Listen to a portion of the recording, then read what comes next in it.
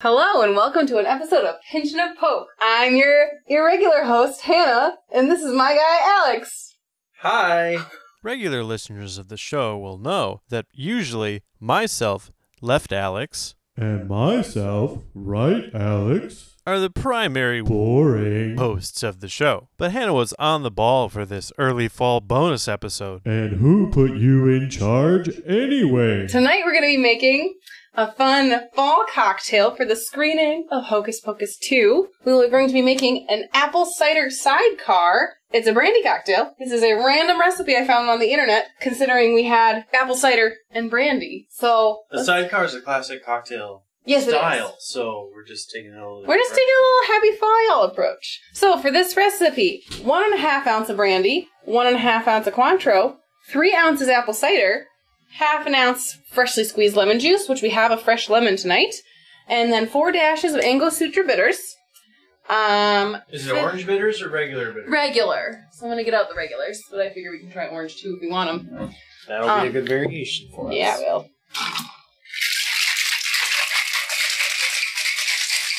Ooh! What do you think of that color?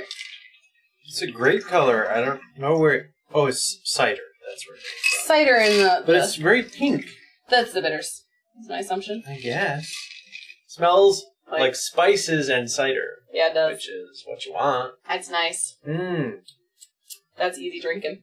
That's really good. There's no alcohol burn whatsoever. Yeah, I could barely tell you there was brandy in that. It's got all the fall herbal, like the cinnamon cardamom-y thing, but I don't know where it came from. The Angostura, I'm sure. I guess it's just the bitters, but I've never seen it, like, make a drink this lush. Balanced. I'm going to add just a little bitters to the top. Alright. Enough mixed in. It, has a little bit of stronger nose. Yeah, I didn't really change it that much. I feel like I get the cinnamon a little bit more. But that's a pretty good drink. I was going to say, I don't even know if we need to doctor it too much. Probably not. Do you want to try it with the orange bitters? So the change to this recipe is we're using orange bitters instead of regular bitters.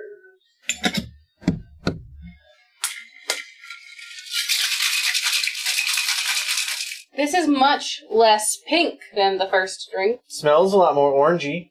Mmm. Now the, like, cinnamon flavor is really backpedaled.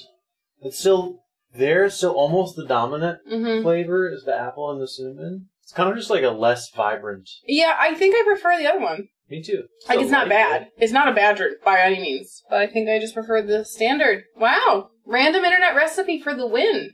I don't even want to do a 1v1v1v1v1. Because that would just be not very good.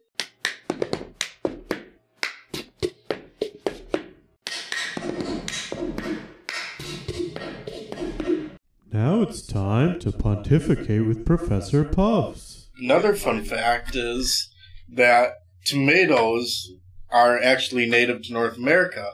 Whenever you think of Italian cuisine or something, you always think of like lasagna or spaghetti. Lasagna is really good. I know they sound really good.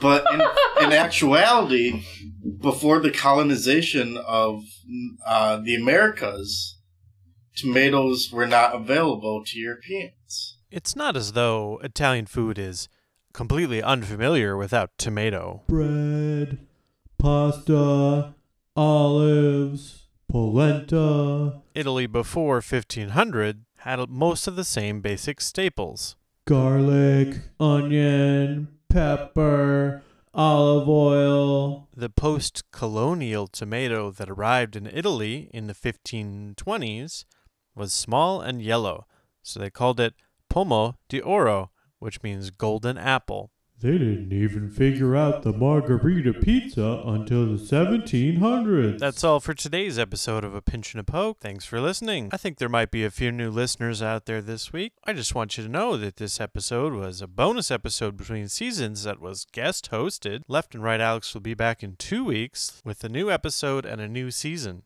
Be sure to subscribe so you get new episodes every 2 weeks. And pop down into the description of the episode for the recipe and links to facts about tomatoes. And also links to all the other episodes and a really dead Instagram.